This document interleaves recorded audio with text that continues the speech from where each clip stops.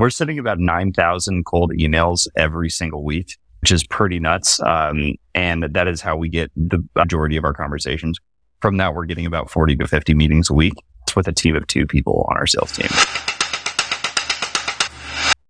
Ladies and gentlemen, welcome back to The Shift.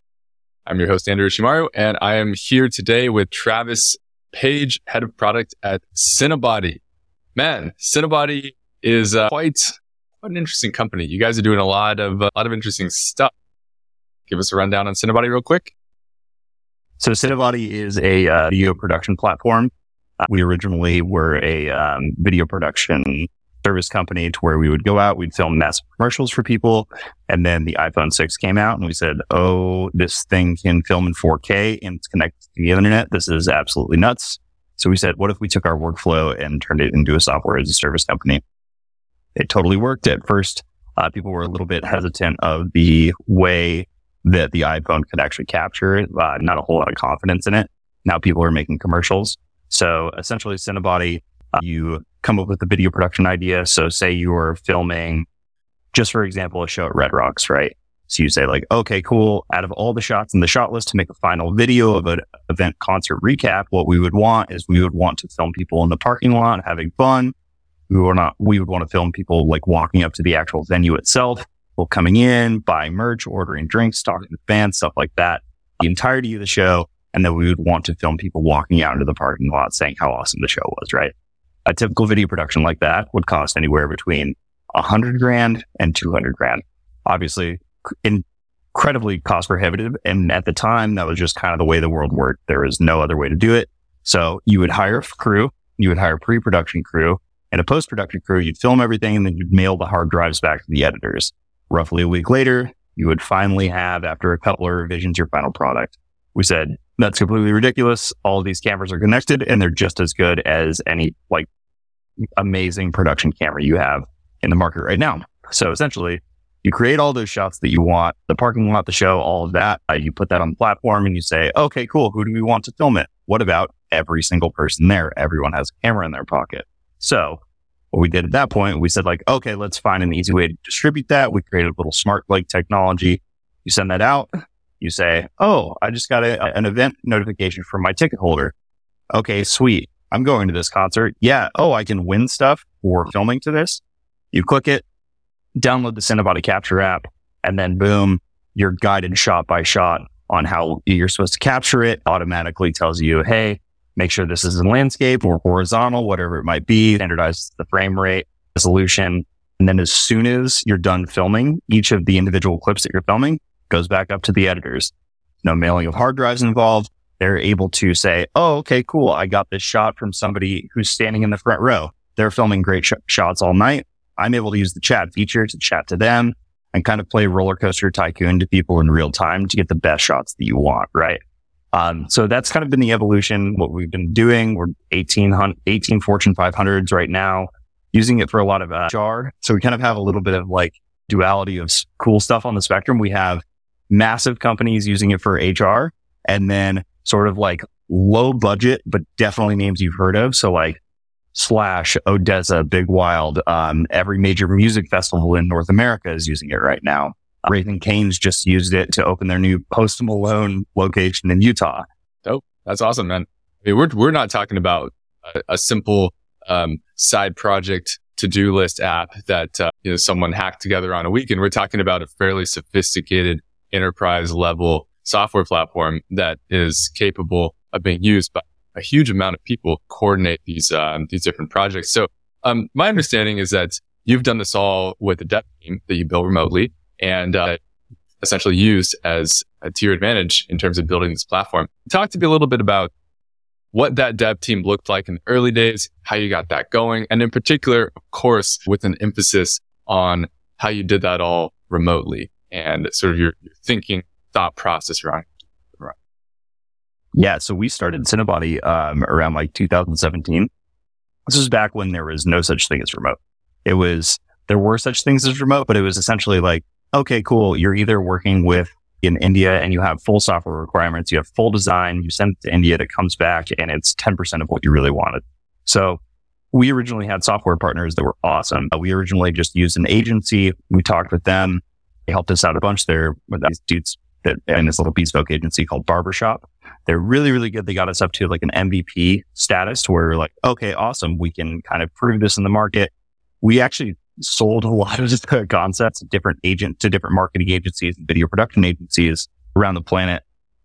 Before there was even a V1 of the product. It wasn't even beta. We were kind of just selling them the concept. So we hired an agency to kind of get us to just that MVP. I think it's really important when you're starting something that does not have any direct competitors that you can compare to work with an agency that has a proven track record that actually like knows how to work together. That way you're not being a first-time founder, second-time founder, third-time founder, where you're trying to hire a team and it's completely disjointed. I would say try to start with an agency that has a proven track record to just get you to that bare bones MVP. Unless you've had like a long time kind of working thesis of how you build products. And then I think that's when the remote aspect really comes in hard.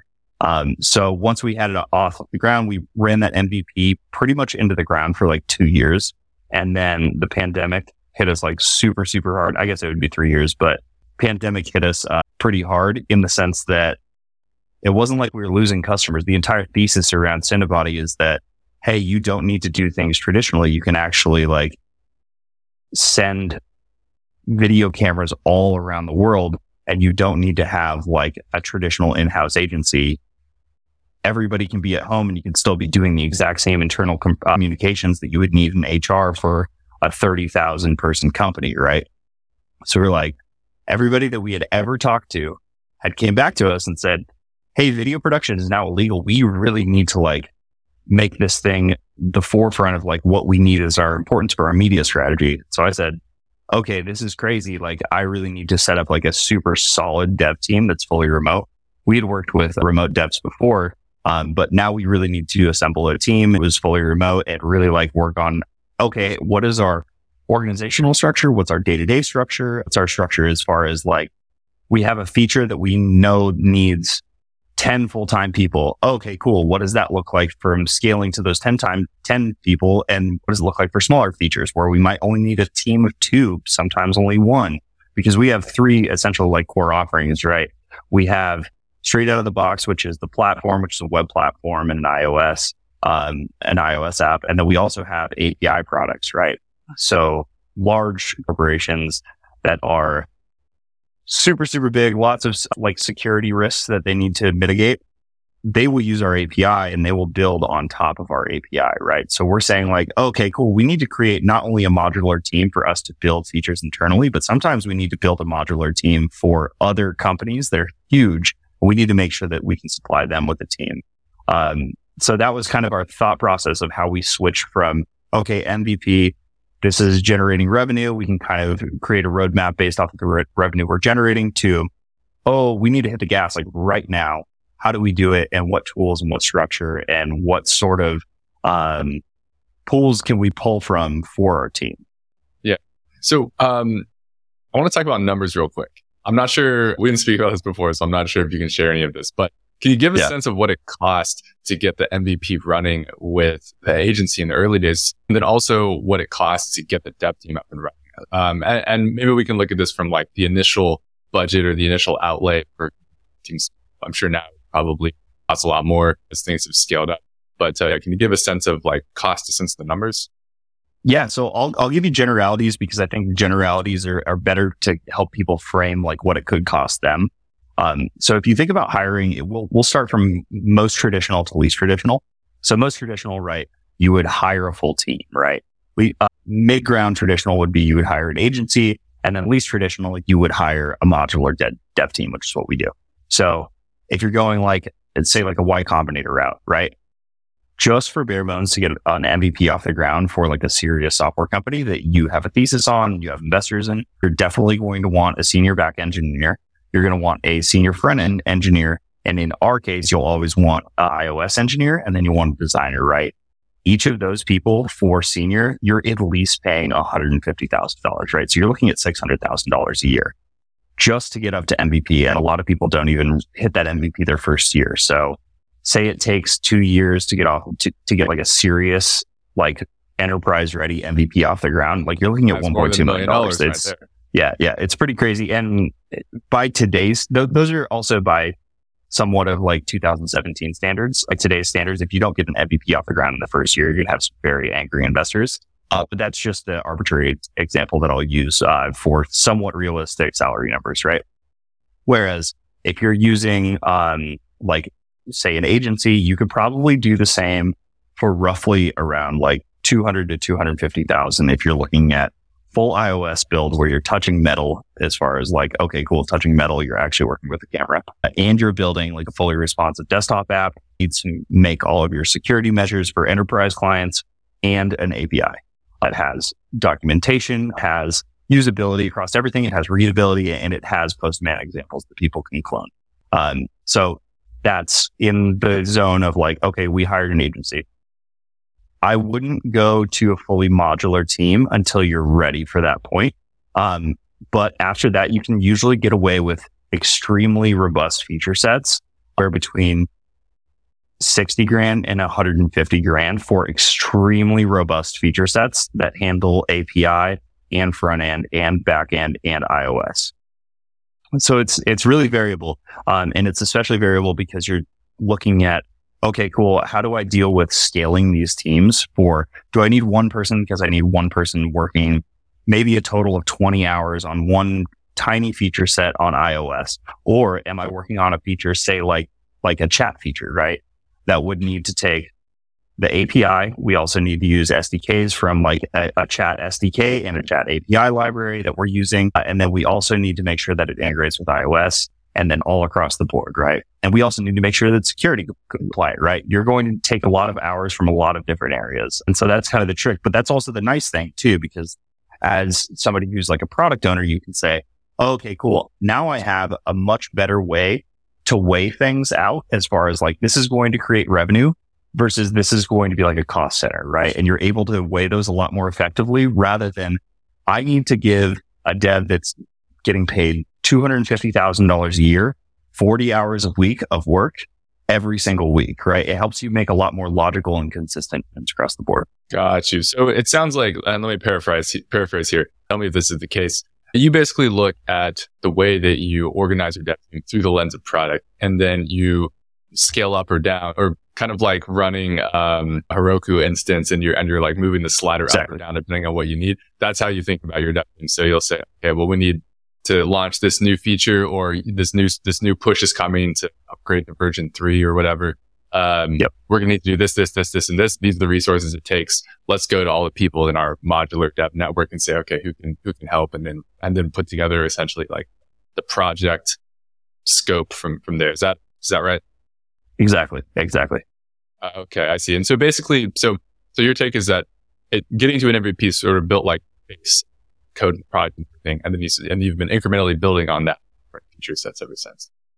Yep, exactly. And as long as you have like really, really seriously solid documentation and wikis in order to describe to future devs, hey, here's why we made these decisions. Here's things that we ran into. Here's why we couldn't go in a certain direction. That way you're not wasting money in the future on other devs that are maybe not code base. That's going to save you a lot of headache and a lot of time and a lot of money. Got you. I really like that because I think we're speaking a little bit earlier about kind of the ways that SaaS in particular is structured. And I think it's a smart way to go about the business in terms of not just committing to fixed level of expenses and saying, well, we have this SaaS product. Our gross margins are 80% off of our hosting costs, off of our bandwidth costs, off of our server costs. But we're going to cut that down to 20% on the net in order to have a massive dev team and keep building with this idea that you're going to get $1 billion of ARR and that's going to be sort of your exit trajectory. But you guys have done things a little differently, which I think is very, very smart in terms of how you've structured that. I want to talk about the operating system of the team real quick.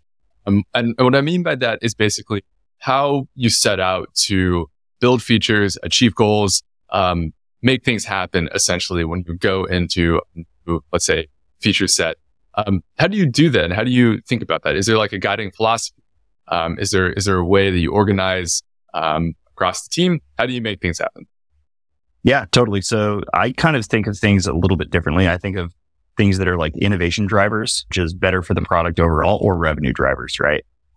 So you think of like, hey, it's more of like I talked to 20 customers. These 20 customers want this. They're willing to pay extra for this to bring them to a new tier. Okay, cool. That's one side of like the teeter-totter, say, and that's a revenue driver versus an innovation driver, which keeps us like fresh, relevant. Maybe there's a new patent that we can go through. We have 5 global patents right now, and we can say like, oh, okay, this is really going to like wow people, or it's something that's really interesting, or hey, this is a feature nobody's ever thought of before. We should try to make this happen, and this will make people like really excited, and people will never have thought of this product like this before. This is really cool, right? Oftentimes, there's a lot more weight as far as leadership is concerned on the revenue side of the teeter-totter. But that's kind of how I think of things. So I think of things like, okay, what are our revenue goals for the quarter? What are the revenue goals for the year? And say like, oh, okay, cool. We're kind of behind that. Well, I'll look at the numbers holistically. I'll say, okay, this is not due to any fault of sales, or this is not due to any fault of any other circumstances, and say like, oh, okay, cool. We really need to push this revenue outside of the teeter-totter a little bit harder, right? So then what I'll say is like, oh, okay, cool. What is the largest force multiplier feature that we can develop next? What will take the least amount of time and generate the largest amount of revenue? And how many people do we need on the team based off the time horizon that we think is the most effective available? So to give you a concrete example, we would say, hey, a lot of people are saying like, well, this is a great software, but I have to text people who are filming, or I have to email people who are filming, and that's not helpful for us. It would be really, really beneficial for us to have a chat feature. So we say, okay, cool. When's the next renewal date for these people? Okay, on average, it's in 4 months. Okay, cool. On average, it's in 4 months from now. What we need to do is we need to build this feature in 3 months. Then I say, okay, cool. How do we estimate the total number of hours? We go through and we'll say like, in a chat feature, we need X number of features within as sub features, right? So we need a way to send pictures. We need a way to send group chats. We need a way to send individual chats. We need a way to block chats. And then what we'll do is we will start designing for each of those individual epics. And then from there, what I'll do is I'll go out to the remote dev teams that come from different resources, either from my network or some of our developers' networks, or 2 resources that I really like, which are Toptal and lemon.io. Both of those are networks of remote developers that are highly, highly vetted. Toptal, I think, has like top 3% of developers. Lemon has something somewhere. Then I will try to go out. I'll interview a ton of developers if we don't have them in network. And I'll say, hey, give me an estimate based off these requirements. So at this point, if it's something very cut and dry, like the way chat works, you can go out and you can say, hey, here's exactly what I want. Here's exactly how I need it to be done. Here are exact designs. And here are epics based off of features that are broken down very, very highly. That means you have happy paths. Okay, I sent a chat. You have sad paths. I sent a chat, but it didn't go through. Why didn't it go through? Oh, because my connection was bad, because their connection was bad, because I said something that was a bad word in the chat. So you really need, when you're running these remote teams, really need to think of every possible element in order to get accurate estimates, right? So say I have all of that expertly organized and like ready to send out to all these developers. One developer tells me, hey, it's going to take me 200 hours. And then I take a look and I say, oh, okay, cool. What's their hourly rate? Oh, their hourly rate is $100 an hour. And then I go out to another developer and they say, it's only going to take me 75 hours, but their rate is $110 an hour. It's very easy to make decisions at that point. And then you can say like, oh, okay, cool. I have a developer that says it's only going to take him 50 hours, but his rate is 200. Then you can kind of balance point and say like, oh, okay, cool. Now I know that I can actually get this done for a little bit more expensive in 2 months. And I know that's going to save us X amount of churn revenue based off of my estimates that happen right here. So that's kind of the thought process of how I balance fun versus revenue and how to get things done on time and what it's going to cost versus what we might lose in revenue via churned customers that absolutely need this feature. They can't live without it. Yeah, that's fascinating to hear the breakdown of the thought process behind that. And let me see if I understand this right. Tell me if this is correct. It sounds like once you've identified what should be built, a lot of the work in terms of building that is before you even get to the development stage. It's all in the design process. It's all in the figuring out what you want to build, so that then when you go to those developers, you can be very efficient with your dollars. You can be very efficient with your time. That's I think generally a pretty smart way to go about things, and probably I think something very important to point out, because I would guess that a lot of teams probably go to their development team and say, "Oh, let's build this. How do we do that? Let's figure it out." Yeah. And then probably a lot of time and a lot of money is wasted in that process where, and this is one of the core components of high functioning remote team is documentation and figuring out how you're doing before you actually go to do it. And I think you got to be a little careful of not over planning, because you can waste a lot of time in that respect as well. There's a balance between over planning, not planning enough. But when you do that right, you can be very efficient with your expensive resources such as dev teams. And so there's one other component to this that I want to discuss before moving to some of these other things I'm going to talk about here, which is productivity, and especially with your dev team. I think in your particular case, you have a certain relationship with your developers because they're freelancers. They're coming in on a project basis. They're working on certain things that are very well defined. So very clear start and end to what they're working on. But do you ever have cases where things are taking longer than usual? There's delays, and all of a sudden you're eating up resources. Like, how do you make sure that things are done on time, done in the right way? Yeah. So, there are a couple of ways to do that. So what I just ironed out, and like kind of the example I first gave was chat, right? That's a very straightforward example. No matter what with development, it's going to take you longer than you initially think, right? So you're going to want to just like pack that into your original budget to set expectations. Yeah. Yep. But also, so like say you're working on something like chat. It's something that's been done a million times before. There's SDKs that you can set up. You can set up pretty much everything you want for designs. You can even run example code locally that you can say it has quite high reliability, and this is exactly how you want it to work. That way designers or developers can see exactly how the UX works, right? But say you're going into completely uncharted territory, right? As you go on and you continuously work with remote developers, you're going to start to get like, oh, okay, I know that I really like these group of 6 developers, right?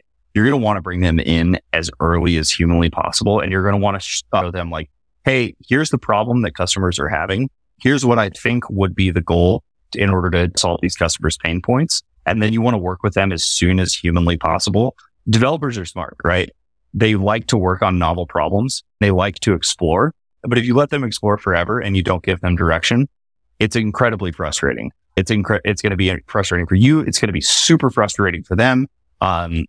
So at some point you need to say, all agree upon the solution, right? And you can say like, oh, okay, cool. This is kind of like a slushily developed problem. We think we have a solution. Let's go in this direction, right? You can even go as far to say like, okay, cool. We're going to start building an MVP for this solution that we think we have under our thumb right now.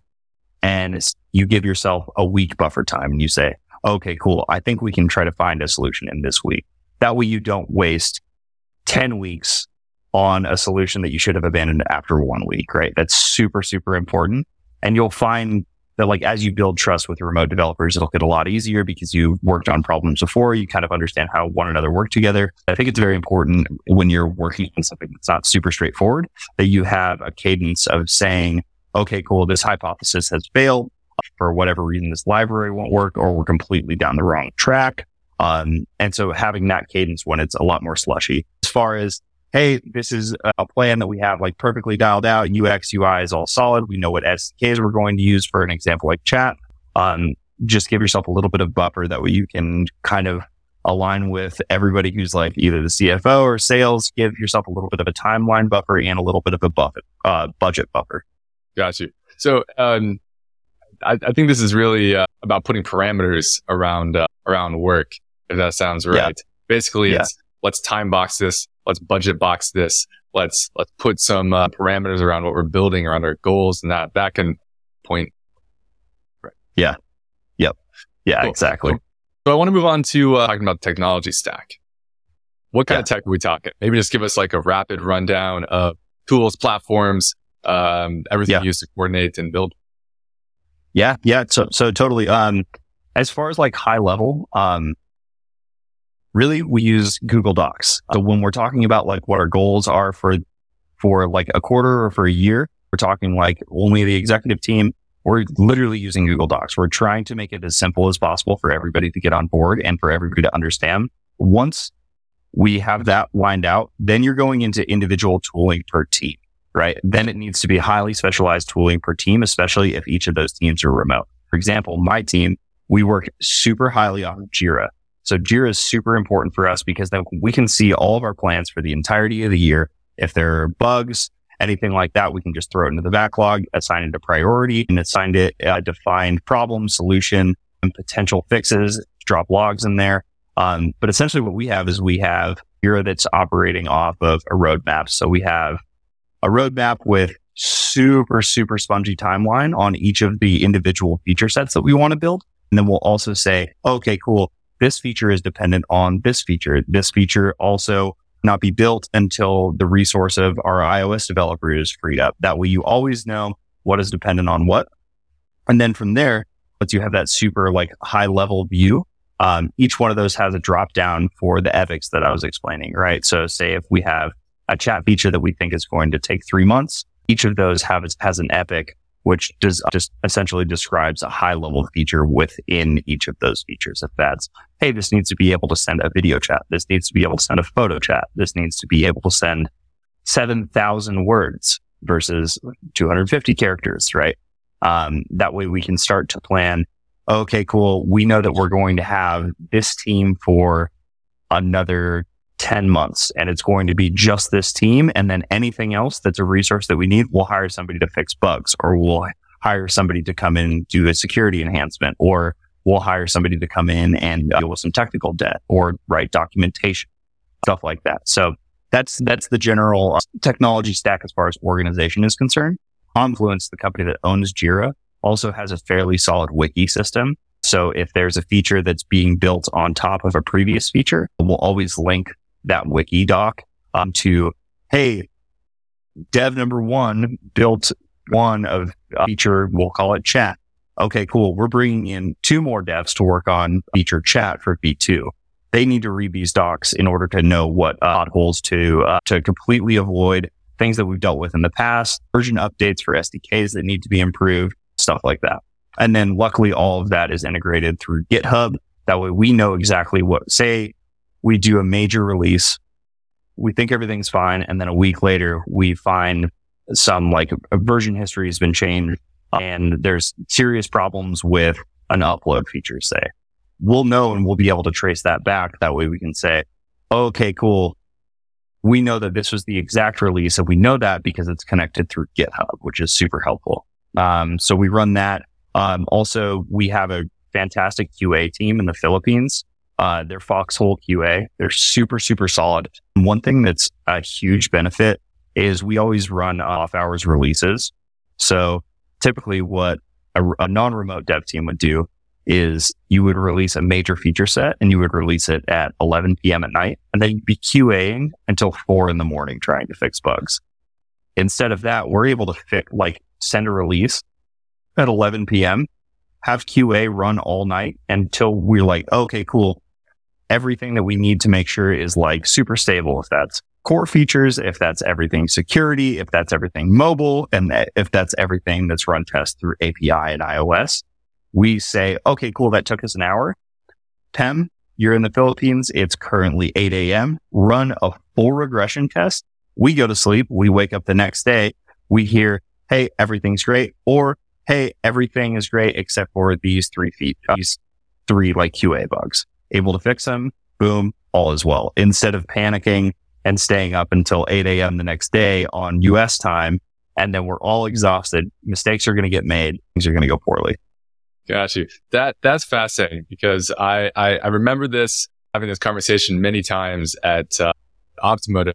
There are multiple times that came up where we discussed, oh, well, we're in different time zones. Can we have rolling projects where whoever's awake at night is working on stuff and they hand it over to the other time zone when they wake up on the other side of the world, and then we kind of keep things going.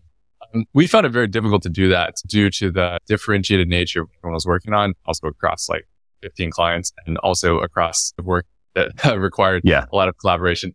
But this sounds like a perfect use case for that kind of a thing, which is like, you don't necessarily need to be on the phone coordinating, on a Zoom call coordinating. It's more so, you know exactly what needs to be done. You can be handed off the whole thing.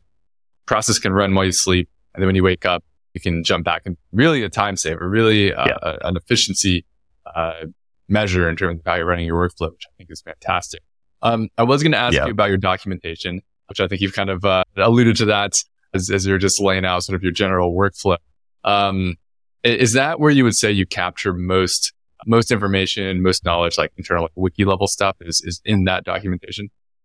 Yeah. So also, we'll do, every time we have stand-ups, we have an ongoing stand-up doc. And one thing that's super important, it kind of alludes to what you were saying, is we have stand-ups. We have stand-ups 3 times a week where we say like, okay, cool. We're going to run a stand-up Monday at 8 a.m., Wednesday at 8 a.m., Friday at 8 a.m. And we'll increase the frequency of those if we're working on something super, super developer heavy where we need to talk more frequently. But really what needs to happen is like, people are having too many stand-ups and it's wasting everybody's time. Really what needs to happen is you need to have a stand-up if you don't have a ton of work to do and you don't have any questions. Or if you don't have a ton of work to do, or you do have questions, right? Trying to figure out what's next or why is this not working? So that's why stand-ups are important. But all of the information that's talked about there, even if it's unrelated to the sprint we're working on, is all captured in that doc. And then once a week, I will go in and I will say, okay, cool, this is really important. I will add any of the notes to tickets that we have in Jira, right? So any very, very small single task developer item will be added to that ticket, right? So say if we say like, oh shit, for whatever reason, SDK v2 chat is not working. We need to make sure that we update to SDK v5, right? At the end of the week, I will go in and write that. And then at the end of the entirety of those chat sprints, I will look in and say like, okay, cool. What roadblocks do we really run into that we need to remember about for the future? Then I will go and dump that into like our release notes that are available to the public, our release notes that are available internally, and then our wiki for the entirety of that feature set. That way we have 3 different places. We have, okay, customer service knows about it, the public knows about it, and then also our developers that might work in the future know about it. Got you. So picking apart a couple of things from that just now, with your team, knowing that you have a lot of freelancers, you have your QA team in the Philippines, you have different freelancers from, I'd imagine, all over. Are they all in stand-up? How do you bring certain people into stand-up? Is that, and obviously if you're paying on an hourly basis, that can be an expensive use of time. How do you think about people into that stand-up? Yeah. So, honestly, so if you're using lemon.io, they use a lot of European developers, and honestly, they're extraordinarily high quality. And then if you're using TopTool, they will have developers that are in your time zone. So it's a lot of Latin American countries, where they're pretty much on your same exact time zone. It would be like working with a developer who's in New York, right? Super, super easy to get everybody on an 8 a.m. stand-up because you're like, oh, okay, cool. It's 10 a.m. where you're at. This is actually better for you. But as far as like, a lot of like Asian developers, they're working on US time. Not that this is not going to jump on this soon because this will not be how it's going to be forever. Right now, Asian development is extraordinarily cheap. It won't be like that forever. They are highly, highly skilled. They're extraordinarily well-spoken. They're extraordinarily well-documented. They're super polite. They're always on time. So get it while it gets good because they're coming for you. Well, that's good to know in case. And they're on US time. That was your actual question. They work on US time. Yeah. Well, and actually, I was wondering more so, do you put everybody in the stand-up, or do you only put certain people depending on people are working on? I actually, it's funny you say that first because I assumed everyone was working on US time, or at least making the time for the meetings. Which this is a concept that's been very emergent in remote work circles, by the way. A lot of people in the remote work movement are really behind the concept of asynchronous work, which I think is more so like what you're doing with your QA team in the Philippines. And I think you're familiar with async. Anybody is listening or watching this that's not, basically the concept that you don't have any meetings, that you're working in terms of just in your project management tools, documentation, and you don't need to coordinate or meet in order to discuss what you're working. Synchronous work on the other end of the spectrum is basically when you work 9 to 5, everybody works the same hours, and it's really built around the synchronicity of your working hours more so than the work itself. I also would make the case that you can further elaborate a couple of different models in between synchronous and asynchronous, which is what I gravitated towards at my last company.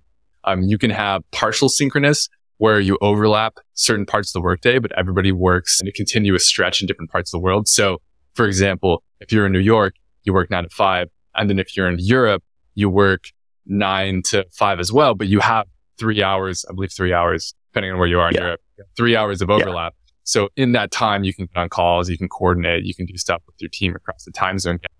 And then you also have meeting synchronous work, which is another model where you don't have set schedules. People can be really flexible in terms of moving stuff around. You can work in the morning. You can take a couple hours off in the middle of the day to go do stuff, go to the gym, go pick up your kids from school, whatever. And then you come back in the evening for a period of work. You make sure that you're available for certain meetings. So if that's stand-up, if stand-up in the US is in the morning, but in Europe it's in the afternoon, and in Asia it's at day, it's at night. And basically you say, all right, I'm going to be there for stand-up. But aside from that, I'm going to structure my day in a way that makes sense. Those are kind of the different models. But you get everybody on stand-up no matter where you are. Yeah. So according to your definition, we have meeting synchronous.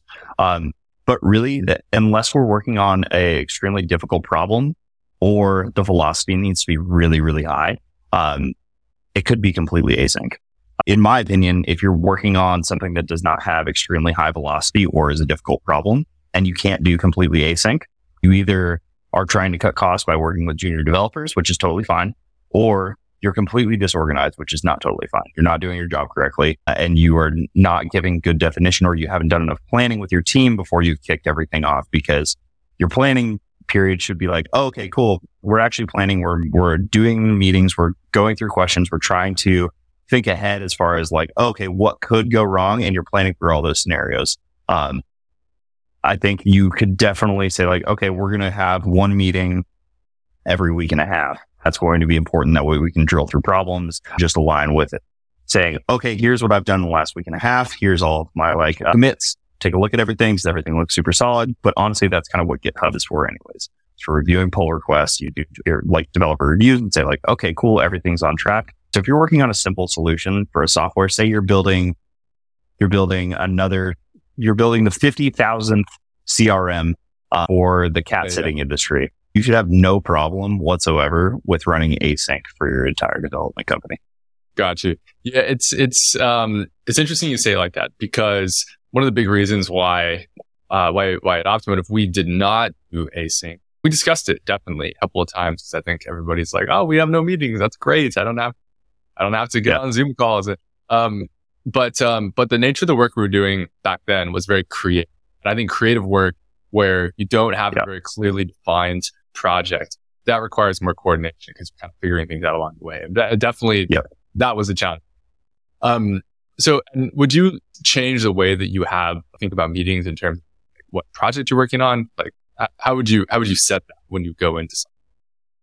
Yeah. So there's also like every time a new tool comes out that's interesting, the definition of async changes, right? So what do you mean? If there's a singular problem that you're trying to work on that is well defined, that could have a well defined or a well explained answer, then something like Loom is extremely helpful. You can send a Loom, you can go through and you're like, oh, okay, cool. Here's exactly my problem. I've been able to define it for you. Now you have time to think of the actual solution instead of, holy shit, I want to get off this Zoom call. Please leave it alone. I'm going to try to give you the quickest solution possible, right?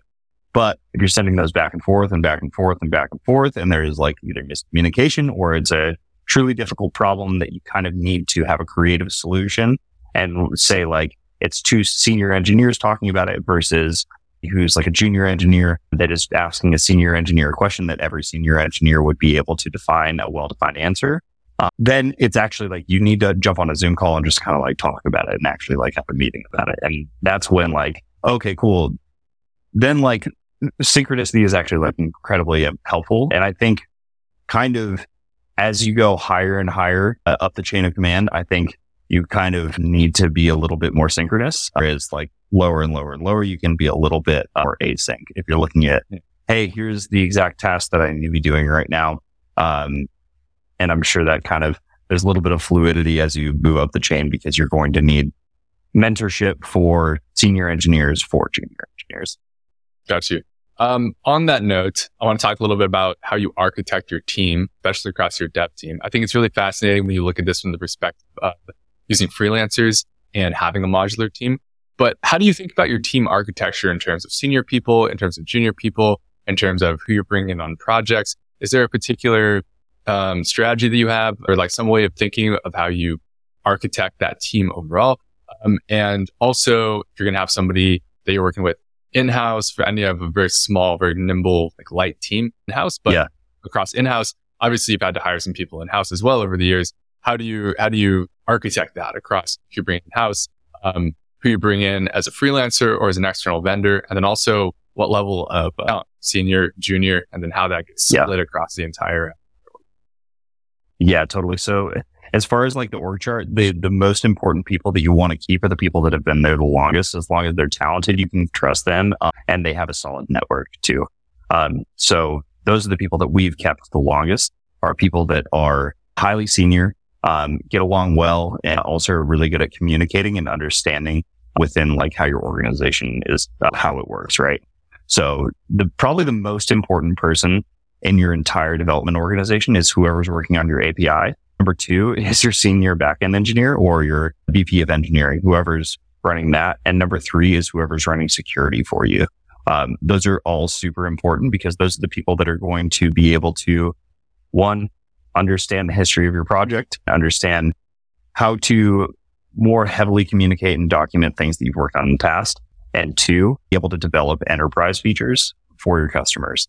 That's one of the reasons we've been able to raise such little amount of cash, and the longevity of our business has been absolutely insane. If you look at the tenure of most Colorado SaaS companies, it's around like 2 to 5 years. We've completely smashed all of them with raising a very small amount of money. And it's because we're able to say, okay, cool, we're going to keep our highly talented senior people. That way we can build enterprise features and pass enterprise security reviews for huge multinational companies that are going to pay us enterprise cash. Without really having to hire like a massive sales team. So those are the two, the people that I would say are most important that you want to keep as close to the chest as possible, treat them as well as you can, do anything you can for them. They're in town, charge their cars, go in and like pick them up at the airport, like be as personal as you can. It also helps if your people are cool as hell. Like our developers are so cool and like just super smart. It's also nice that Illuminati is like a fun place to hang out. Come get tattooed and skateboard and stuff like that. But then that's true. You guys do have some dope offices. As much, and I know my whole thing is like, let's go remote, let's get rid of the office. But I will say, you guys have some dope offices. I might say that's an expensive perk, but it's super nice. It's cool. Yeah. But you got some other stuff going on in it as well, like the fabrication business. You kind of need a warehouse for that. Yeah. Not a whole lot of remote fabrication companies. But yeah, I would say those are the most important people that you want to be working with on an ongoing basis. It doesn't pay me to say this, but I'm hesitant to say this, but pay them whatever they need. They're incredibly important, and you're going to be saving money in the long term versus paying like that $600,000 a year full time team that I was talking about earlier.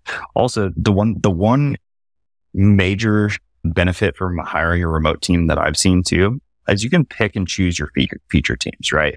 So you can say you hire a senior front end engineer, and you're like, oh, okay, cool. This person works in our tech stack. They've worked in video before. Oh, we need now to have them build like a chat feature. If they've never built a chat feature before, they're going to be okay and they're going to be able to nail it. But with feature teams specifically, you can go out and you can say, I'm going to hire a perfectly replicable person of that senior front engineer, but I'm going to make sure that they've used the exact tooling and they've built a chat feature in the past, right? And that is an extreme advantage, both from total number of hours on a project and the velocity they can work. Building software, so coming out of the chat example, software that's never been built before, it's like building a car from scratch every single time. You can kind of estimate how long it's going to take you. But if you're building something it's like, how long would it take you, Andrew, to build a hydrogen car? And you're like, well, I think the chassis will take me this long. I think like each of the seats will probably take me 4 hours. Unfortunately, the hydrogen fuel cell, nobody's ever built one of those before. So it could either take 20 hours or 25,000 hours. We're not quite sure. So having somebody who's had experience in building a hydrogen car that is a software company for a specific feature set is super huge competitive advantage. Got you. So I in some sense, the way that you're generally thinking about team building and team architecture is basically the things that you put internal are the super high leverage bits of talent that you need on a consistent basis. And it's the overarching vision and the design process of really determining what you're exactly building. But the modular components and the outsourced components are basically specific features, specific things that, you need to have built. You go out and you find essentially the people that have done that before or are really, really good at that, and then put them on the project, and then they can do that very efficiently, very well, and then move on. I like this a lot. I think this is one of the directions that the world is going when it comes to economy, freelance. We're really still in the infancy stages of this movement, and other things have kind of taken over the media spotlight, AI and politics and all this and that, whatever bullshit. But I mean, really, I think what you're doing with your modular team could be the direction for a lot of industries and other functions also besides development, which is to say, if you take your marketing, if you need somebody who's really good at ads, I mean, you can hire an ads agency, but you can also go out and you can hire a freelancer who's really, really good at ads, bring them in, build out your campaigns, and then have someone internal that's really high leverage person, then sort of manage them and optimize them over time.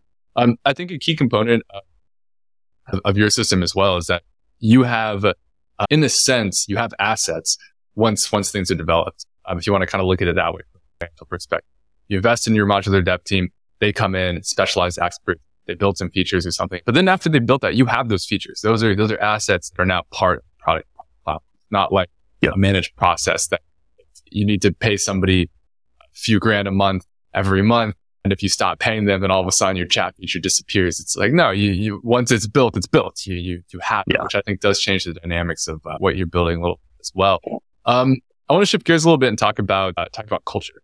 And in particular, a couple of components of culture, because as we've just alluded to, you guys have an office, could consider, I'm not sure if the label actually really does justice to your full team. You could consider yourself a hybrid organization in the sense that you have people in an office. It's a little bit more nuanced than that, obviously, but you have an office and you have people that are working not in that office. And so I guess the first question around culture that I have is, how do you think about culture across the whole team when you have some people working fully remote, some people that are freelancers, but they're still in like stand-up meetings and they're involved at a regular basis with leadership of the company. And then you also have people that are in the office that are there, I don't know about full time, but like a higher percentage of the time they're going into the office. You're there, you see them in person. How do you think about culture across everybody? And like, does anybody ever feel left out that they're not in the office, or do things come up? What's going on with your culture? So we're very unique in a two different senses. First sense is we live in Colorado, so we can always invite people to come skiing. We invite them to come skiing. We go and hang out in the mountains. Like, we go hang out and it's like a retreat. The second sense is we're a very small company, right? We don't have HR. We don't really have any sort of like the standard procedures and controls. And I think people really like that. We treat every communication like a group chat. We're like, go check out this crazy video. Like, probably like the top 10 people that you send Instagram DMs whenever you see like a hilarious video. We treat everything like that. So we're like, oh, okay, cool. Now that we have everything preposterously well organized, now we can fuck around. Like, we already know what everybody's supposed to be doing at all times. Now we can fuck around. We can have fun. We can treat everybody like we're like not a bunch of like stiffs that are trying to like make sure that we're trying to like climb some ladder, right? We're able to treat each other like humans. And I think that's a super important, super important way to keep everybody kind of like unified and just like having fun. And that's another thing that's super, super nice about remote too, and having like a modular dev team. If somebody doesn't fit well with the team, you're like, okay, cool. Thanks for helping us build that feature. That was great. I'm probably not going to hire you for the next feature because you're a weird fit for whatever reason, right? It gives you a lot more flexibility without a whole lot of liability. Got you. I like that a lot. And then obviously if you like somebody, you're like, all right, let's do this again. They're great. And where you can play. And people can sense it too. Like especially people that are on like TopTool, where they're like, yeah, I worked with 20 different companies in the last 2 years. You're like, oh, okay, cool. They can sense it and they know what is a good fit. And they also probably feel mutually. They're like, oh, okay, these people are weird. They're like, for some reason, I'm in like a group Slack with these people and they're sending me like Reddit shitty technical videos. Like, this is crazy. I'm super confused by this. Like, oh yeah, we both feel like this is probably not a great fit. Right.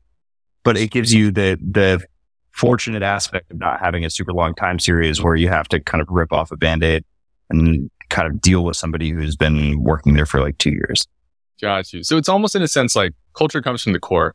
And then as you bring people in on a modular basis, they vibe, and then you see where things go. And if they don't, they don't. And you always have options for somebody else that you can bring in. Yeah, totally. Speaking of HR, you don't have HR, but obviously you have needs from HR. How do you handle it? And especially, I will place an emphasis on remote. Of course, anybody on your team that is remote. Let's exclude contractors because generally speaking, I know working with contractors is very relatively easy, so to speak, in terms of compliance, in terms of taxes, and like all of the HR load of what you do with people. So in terms of employees, how do you think about HR? You don't have an HR team. You have someone, you have a vendor, you have someone fractional. You just have systems like CEO do it. But how does that work?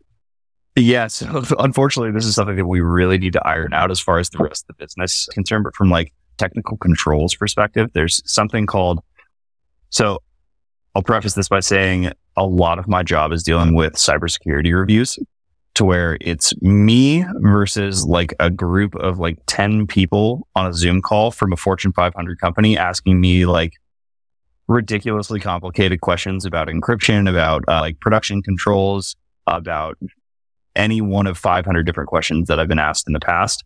And so that is regulated by something called SOC 2. It's a compliance framework. So it's like, okay, cool. How do you do development? How do you make sure that you have physical security around your infrastructure for data storage? How do you make sure that you have data sovereignty, making sure that data isn't going to 20 different countries around the world when it's supposed to be just like safe housed in the UK? So within all of those different frameworks, there's also an HR framework, right? And so that's typically called, what is your like security review document, right? So that's how do you onboard people? How do you onboard new vendors? How do you onboard independent contractors? How do you onboard full-time people? Okay, cool. What controls do they have over their physical devices? Okay, cool. What controls do they have when they're in office? What controls do they have when they're remote? How do you offload people, right? How do you ensure that data isn't being stolen when you're offboarding an employee that's been fired? What about if they've been laid off? What if their contract is up? So you have to go through all these insane controls. And if you're going with any enterprise company, you're going to have to go through that sort of like, okay, I'm going to answer all these questions, and then we're going to have a regulator come through to make sure that we are actually abiding by all these. So a lot of our HR on the development aspect of things is coming from like a legal compliance framework to where we're just like, okay, this is great. You get to tell us what we're supposed to do and we're just going to do it because we have no other choice. Yeah. But also I don't have to think about HR, and that's really nice.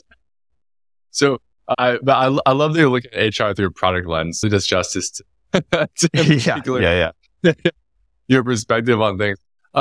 So in terms of putting that into practice though, how is that done? If you say, oh, we need to have these certain things to be compliant, who's registered? Like who is the person that's actually doing this stuff in terms of making sure your HR is you?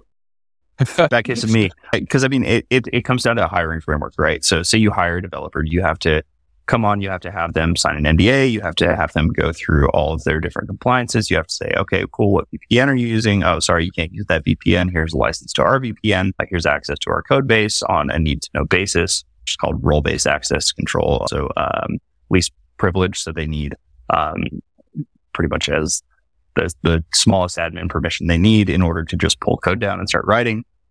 So you just kind of bake it into that, right? So it's pretty much here's access to things. Here's what you're going to need. Here's where you're going to get designs, right? Because nobody's seeing things on an on-prem situation. Everything is, hey, here's access to this SaaS that we use for XYZ. That's design. That's, hey, here's access to Jira. Here's how we actually push code, stuff like that. So you kind of just bake it in. It's honestly fairly easy.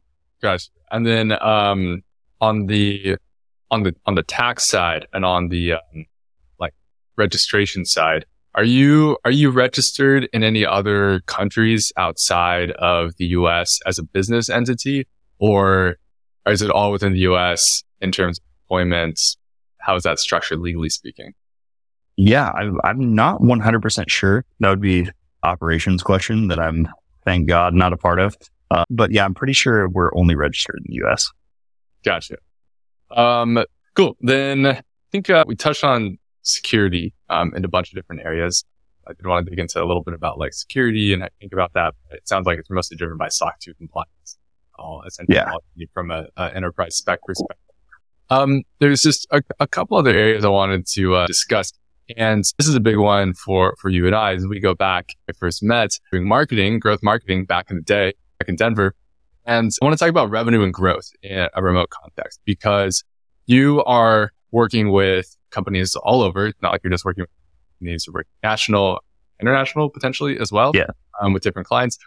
In terms of, and we can split this up into like sales and marketing component. I know you built a pretty interesting marketing stack and a marketing process of bringing in customers. But when you think about reaching your market and how you're going to do that on the marketing side, what's the strategy? What's the thinking? And in particular, I want to maybe take you back to the early days of when you were first building out the marketing component of what a lot of your growth has been built on. How were you thinking about that? And how did you get that going? Yeah. So absolutely. So we do an insane amount of inbound. We send, I do the math real quick. We do about 80. Yeah. Big shock. So we're sending about 9,000 cold emails every single week, which is pretty nuts. And that is how we get the majority of our conversations. From that, we're getting about 40 to 50 meetings a week. It's with a team of 2 people on our sales team, which is pretty wild. So that was just due to necessity on the jump. And we're saying, like, okay, cool. Don't have a whole lot of marketing dollars.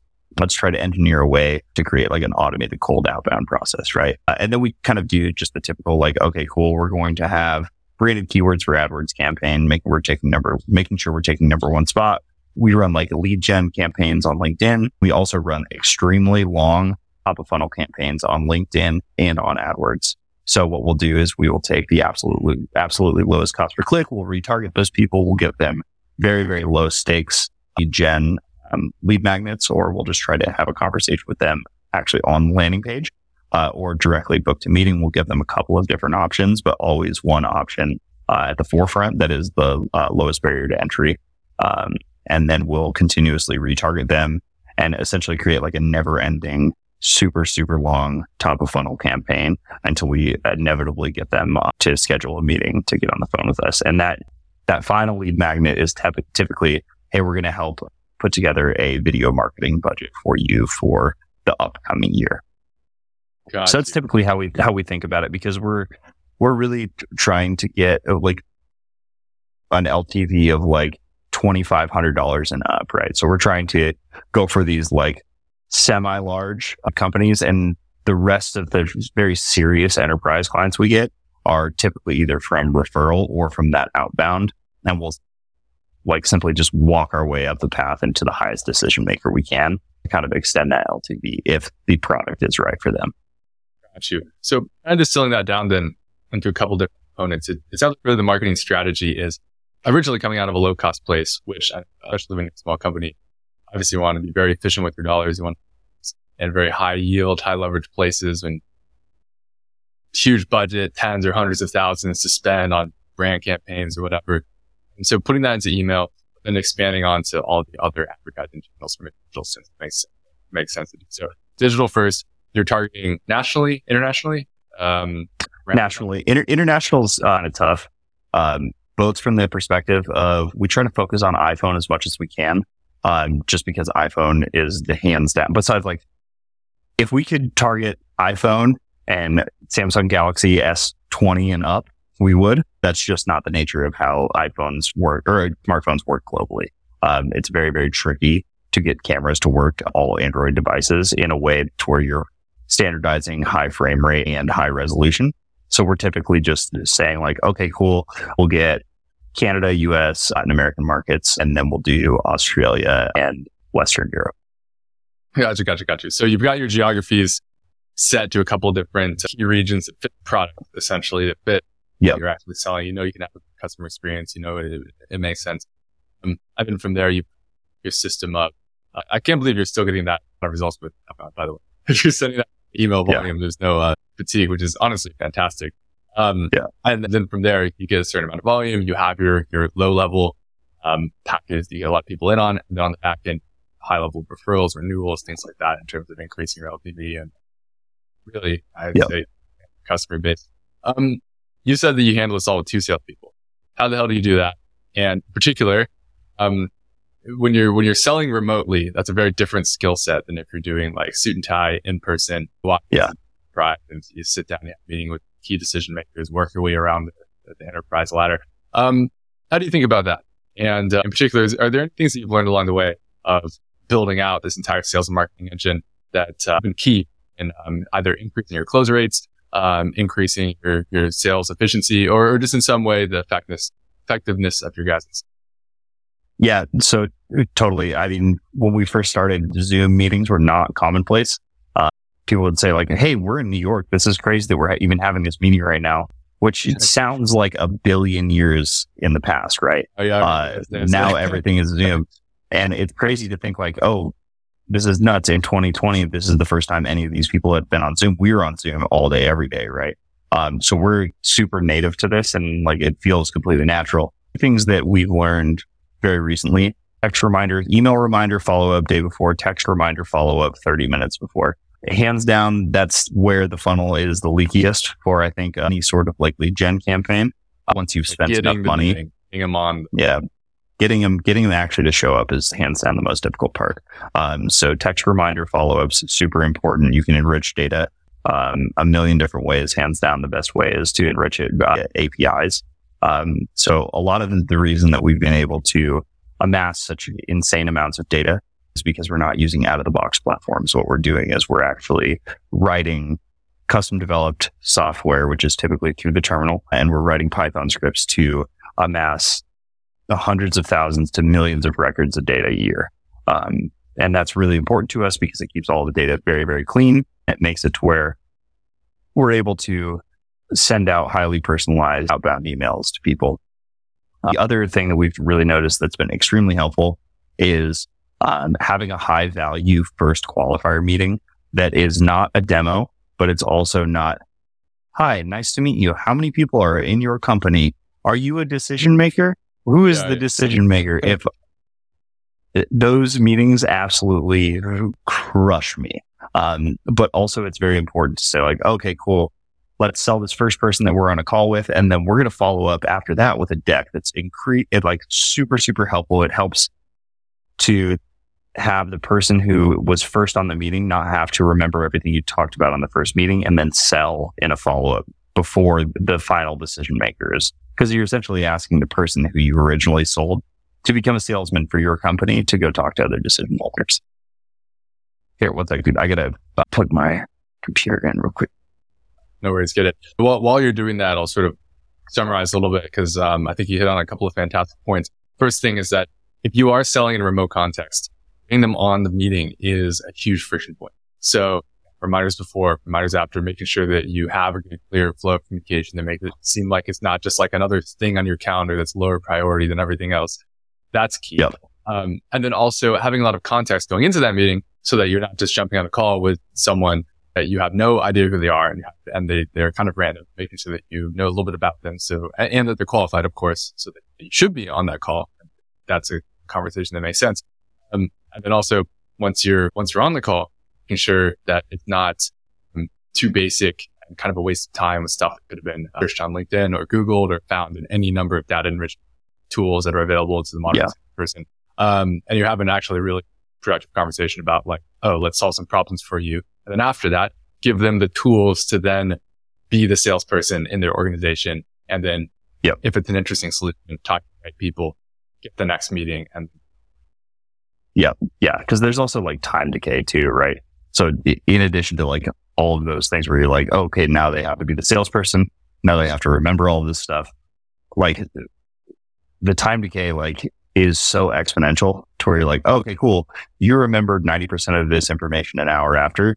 One day after, you're going to maybe remember 75%. Okay, 3 days after, 50%. 1 week after, you're like 5 to 10%. No chance. Like you're in a bad place after that. Gotcha. That I think is super insightful. One of the things that I've been thinking a lot about lately is remote selling. And I think a lot of people that, to your point, are coming up in a native environment where being on a call like this, being on a Zoom call, talking to people in a different location, and with this context of selling, if that's native to you, it's a lot easier. If you're coming into this with years and years of in-person selling, and selling in really a different modality, or even over the phone, which is a very different experience than seeing somebody, that this can be different experience. And there's ways to do that well, and there's ways to kind of get by and do okay. But if you're bringing in new people into your team that are more junior SDRs, you got to train them on the right ways to sell. And if you have people maybe that are more experienced, used to the modality of the medium of how you're communicating, they need to do that well also. And it's something that's something that I've seen, working with different clients over the years of working with, let's call them old school salespeople that are good selling. But selling to them is they hit up all their relationships. They jump on the phone. They visit someone's office. They do the rounds. It's not necessarily as modern in terms of approach, which I think is an opportunity, frankly, for a lot of organizations, especially at the enterprise level, because you can today, you can go through the old ways and people are used to it, but times are changing and things are moving. And if you're going to run an efficient sales team, kind of bringing it back to the numbers, one of the things that we're focusing on is how do we use sales as not only a growth lever, but also in terms of profitability lever for efficiency in an organization. What are you doing right now with your sales team? If you have, let's say, 5 high-level enterprise account executives flying in first class around to meetings in different parts of the country, are they all coming out of Denver to go around to these different locations? Do they say, all right, we need to close this deal? And they say, okay, put me on a plane to this city. They say, oh, we need to go to the conference. And then after our conversation, we fly back to their city. Or do they say, okay, sounds good. Let's make a first contact. So let's see if we can close a deal. And you don't pay for first class flights. You don't need to pay for the conference. You need to pay for all this other extra stuff. You can do that. And that's great. And I think it's good to have those tools in the toolbox, but you save a hell of a lot of money if you're able to sell fully remotely. So 95% of our clients, we have never seen in person. I think that was probably 25% in between 2016 and maybe 2019. People have a different barometer of trust. One reason that really works for us is because we don't have a lot of competitors, even lateral competitors. We just really don't have a lot. So people are impressed by the technology. If we have a ton of competitors where we need to where the actual relationship was the thing that changed whether or not they were going to say yes, that might be a little different. So it's pretty much just hey, make sure, I think there are 3 major important elements in nailing a Zoom call, right? And I'm not doing one of them very well, but number 1, super, super solid imagery in the background. Make sure your background is well balanced. Make sure there's a little bit of color. Make sure you're dressed well. Number 2, make sure your audio source is super solid. No matter what you have to do, if you have to set up a Yeti mic, also with video, if you need to use your iPhone, exactly. SM57, perfect. Also, if you need to set up an external cam, now with Zoom, you're able to use the iPhone as your external camera and your external mic. It looks so much better. The camera that we're on right now, this is a 2021 MacBook Pro. It only has 720p. That's not even HD. It looks horrible. So try, please, for the love of God, to use something that's at least 1080 to make sure your video quality looks better. It's exactly like if you were wearing in person a hoodie versus a suit. It makes you look so much more pro. And 3, make sure your technology is working. It's so crazy how many demos I've been on to where you can tell the person hasn't restarted their computer in a year. They're I can tell your RAM is absolutely exploding. You're probably running 25 different background applications. And also, you don't know how to use PowerPoint. This is insane. Please, for the love of God, make sure everything is buttoned up super tight. Close all your applications. Restart your computer. Make sure you know if you're going to display something, you know how to display it. You know how to go full screen. You make sure you have picture in picture. That way your face is still visible on the bottom of the screen, stuff like that. So I think those are the three most important. Audio, visual, technology that's actually running everything that you're showcasing on your computer. Yeah, I completely agree. And I think, we've all been on calls. Technical difficulties happen to the best of us. We've all been on calls where someone's trying to find the button. Oh, where's the button for this thing again? And then you cue the trite jokes about technology. Oh, technology these days always changing. Tons of these bullshit. I think maybe a lot of people are very good at small talking about technology instead of figuring out technology platforms themselves in the last couple of decades. Man, should have come with the iPhone camera today. I know. Or using Riverside. I'm not really sure what Riverside's up to these days. Let's see what we can do. FaceTime camera? No, it doesn't. It will not allow me. Zoom only. Zoom lifestyle. It's all good. Cool. Well, we have a lot of time going into all kinds of areas about the work you're doing with your team, about how you're structuring your company in remote context. I'll just ask one last question and then we can wrap things up, which is there anything else that you tend to think about in a remote environment, or anything that you didn't really discuss that you think is important? Is there like things you've learned along the way, tips and tricks, secret sauce, all that good stuff? Anything else? Yeah. So any developer that's listened to any part of this conversation is probably saying there's one very, very important aspect of all of this that you've completely neglected that nukes almost every software company and will at some point completely gridlock them from making any new innovative features. And that's dealing with technical debt. So technical debt is very, very important. It's like if you had a car and you said, okay, cool, this is a really nice car. I like this car a lot. Let me add a turbocharger on it. Okay, cool. That's great. I really liked doing that. That was really cool. I don't like the way this car sounds. Let's add a titanium exhaust system. Okay, cool. This car sounds awesome now. Let's put it on 25-inch flats. That sounds great. Now this car looks cool. The rims look really cool. And then you're 20,000 miles into this car and you said, oh shit, we never changed the oil. Now my car is completely destroyed. That's what technical debt is, right? If you're continuously building, especially with a modular team, and the modular team does not understand, and more importantly, the product owner or the product manager does not understand, hey, I need to make room for technical debt, whether or not that's updating version control, saying, okay, cool, we have 25 libraries that need to be updated. That poses a security risk, and it poses just, you're going to have a bunch of cool new features, but your software isn't going to work because you're going to be riddled with bugs, either bugs that you can see in the UI or even worse, bugs that just keep the functionality of your core foundation of your product from working well whatsoever. So technical debt, keep it in check. What I was talking about as far as annotating anything in tickets during those stand-up meetings that says, hey, we're making this trade-off for this trade-off, but we want to fix that in the future. Anything that you hear, we want to fix that in the future after it's released, you can just throw that right into the technical debt category because you're going to be on to the next feature. Always bake in time in your features to fix technical debt.